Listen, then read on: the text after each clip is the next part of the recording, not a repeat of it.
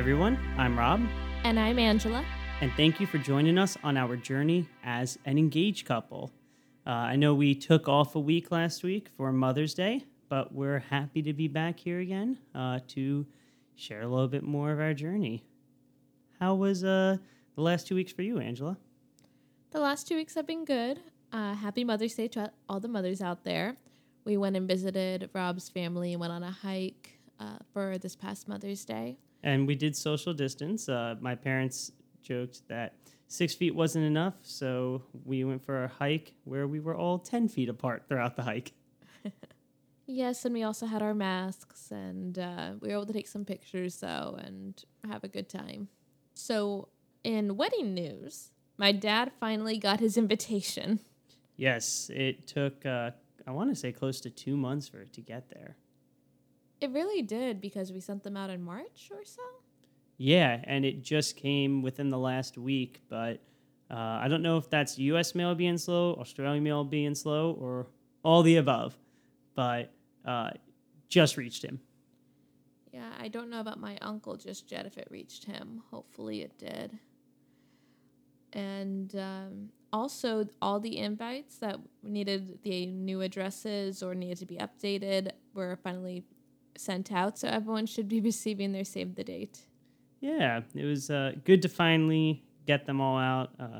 A couple of them, I put the wrong address, missed by a number, or in the case of my grandparents, for some reason the mail forwarding is not working.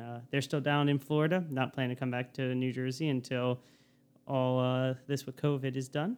But everything should be in the mail now, unless we get a random one back, which hopefully does not happen. Hopefully not. In other news, kind of touching on coronavirus, I got fed up enough with how long my hair had gotten that I let Angela give me a haircut, which was a very interesting experience. He had no trust. Well, it was your first time cutting hair. Yeah, and the last time I gave my dog an asymmetrical haircut. Yeah, she made sure to tell me that with the buzzer in hand. Yeah, I had planned to get a haircut right when everything shut down, and the barber I was going to go to closed the day before I was going to get my haircut. So it was already long going into this, and I swear this is by far the longest I ever had my hair, with the exception of middle school. And it feels so much better with the hot weather when I'm running, not having the long hair. I gotta say, I'm impressed. Angela did a good job. Thank you. Maybe she could find a second career as a hairstylist if she decides she doesn't like OT. I don't think I'll quit my day job just yet. So, Angela, what are we talking about today after our week off? Our wedding photographer, that is in the works. Yes, we've been talking to a lot of different photographers, and we figured we kind of walk through what our process has been. This is really our first vendor we're soliciting. We got the hall, but we haven't really gone heavy into any of the vendors yet. So we figured we'd start out with something that's near and dear to my heart, photography. Yeah, Rob's been doing a good job looking at the websites, looking up the different photographers, and reaching out to them and setting up meetings. Yeah, I've been looking through a lot of different portfolios. I was going everything from the Knot to just Googling top New York City photographers. And it's really interesting seeing all the different styles. I should probably preface this with I have a background in photography. I've done photography on the side for about 10 years, doing events or just stuff for my Shutterstock contributor page. Love hiking with my camera. Doing LinkedIn photos and all that. So I've definitely kind of gone into this with a very specific idea of what I'm looking for with a photographer. I know Angela has her own things she's looking for as well. So, Angela, why don't you kind of start off with what you're looking for with the photographer? I'm looking for someone who will get me at a good angle on my wedding day.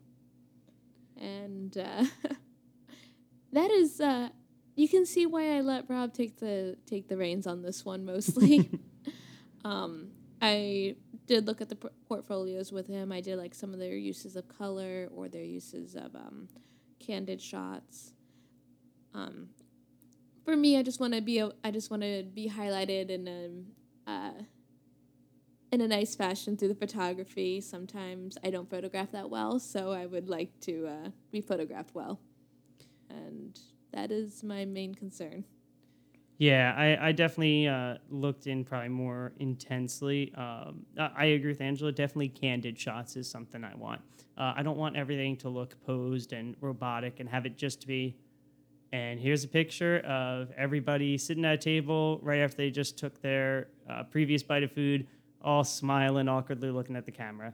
And here is this picture of two people standing next to each other, awkwardly standing. Yeah, who just met that day, awkwardly standing, look at the camera. Like I want real moments captured. And so we've definitely been kind of talking to photographers that portfolios fit that. Color composition is good. I'm colorblind myself, so I tend to like pictures with a little bit more saturation. It makes them pop more for me. Definitely looking for a photographer that has good use of aperture. Some of the photos that we looked at, some of the portfolios we looked at had a lot that were clearly taken on a low aperture and just really didn't have a strong contrast between the foreground and the background. So having a photographer that's really good at, getting the crisp group shots while also being able to take good, shots of a solo person that pops really clear due to that blurred background. Also looking for someone who can take some artistic shots. We want more than just, people standing and having a good time. We want stuff that really is going to pop, that's really going to be memorable. And also, we want our big moments captured. I think some of the stuff we said, definitely the, walking down the aisle, first kiss, first dance, cake cutting, speeches, like all that is stuff that we definitely want pictures captured of. Another thing we want to capture in video as well, and so that's also been something we're trying to figure out. Do we get a photographer and video bundle, or do we just have one photographer, or do we have two photographers and one videographer? And that's something else that we're also toying with the idea with, because we want these big moments captured and to be recorded. Yeah, and that's probably been the biggest thing right now. We're trying to figure out.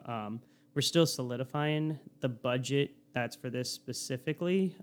We have our preliminary budget that we made a few months ago.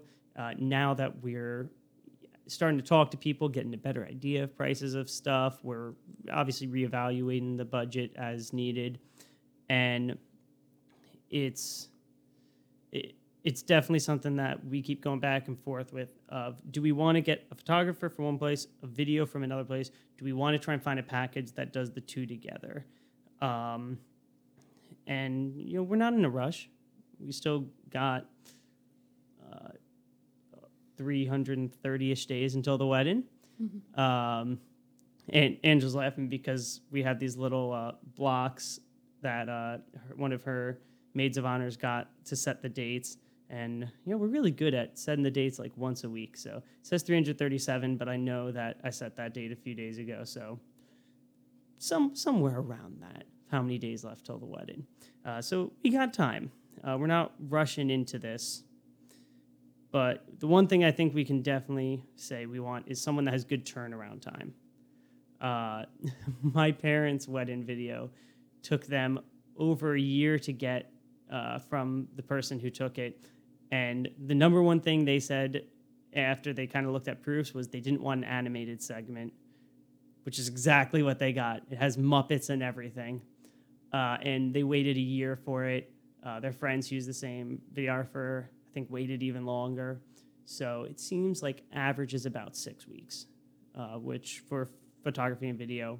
So that's something we're making sure to be very clear with is, hey, what's the timeline?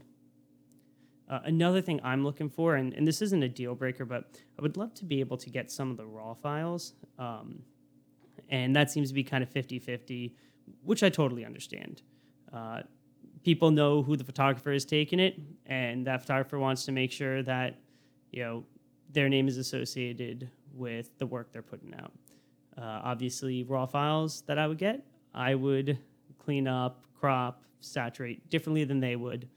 But for some of those specific, like big moment ones that I'd love to blow up, obviously having the raw file would really allow me to clean it up to how I want for that specific use. So photographers that allow for that do give a little leg up, especially if it kind of comes down to, for us, two that we're neck and neck with. That it's not a deal breaker, but it kind of could be a tiebreaker. And we've started talking to photographers. We've talked to a handful so far. I'm in the process of setting up some more meetings. If you know anyone who is a wedding photographer, and you would like to send their information, you can send it to us. Yes, we actually have our new wedding email, robandangela2021@gmail.com. That's the numbers 2021. So we're going to try and get better at the end of the podcast saying that email so you guys can send us any questions, comments, anything. But if you know of any wedding photographers, send them our way. We'd love to talk to them. But like I said, we've started talking to a few. We're working on some times for more, and I think Angela kind of has a couple things she wanted to share about that process. It has been nice being able to meet the wedding photographers. It has been either on the telephone or on Zoom. I thought it was nice how the wedding photographer put her set up a Zoom meeting for us so that we could meet in person. And one of the things she was like, if we were in person and it was pre-pandemic, I would have obviously just brought the wedding albums out to show you and figure out what you want. So it's a little bit different now, I think, for wedding photographers and for couples looking for wedding photographers and how it's changed on that front. And then it was also nice meeting everyone over the phone, and they were very clear with like asking questions, and they helped me think about, okay, what do I want for that day? Because like I'm very clear, I do not want Rob to see me before the wedding, and also what is going to happen that day logistics wise, and why it's important for them to understand what's happening logistics wise as well. And I don't go into the technical parts of it as much because I have Rob, so we'll only give them one photographer to talk to. Yeah, but Angela's been very good at kind of asking the questions about what the day will look like, because my mind very much, when we're talking photographers, is into, hey, what's your setup? What's kind of your role? So it's been interesting hearing some photographers will say, my role is really pretty much to be the person you place. You tell me where to go, what kind of pictures you want, and I make sure to capture those moments.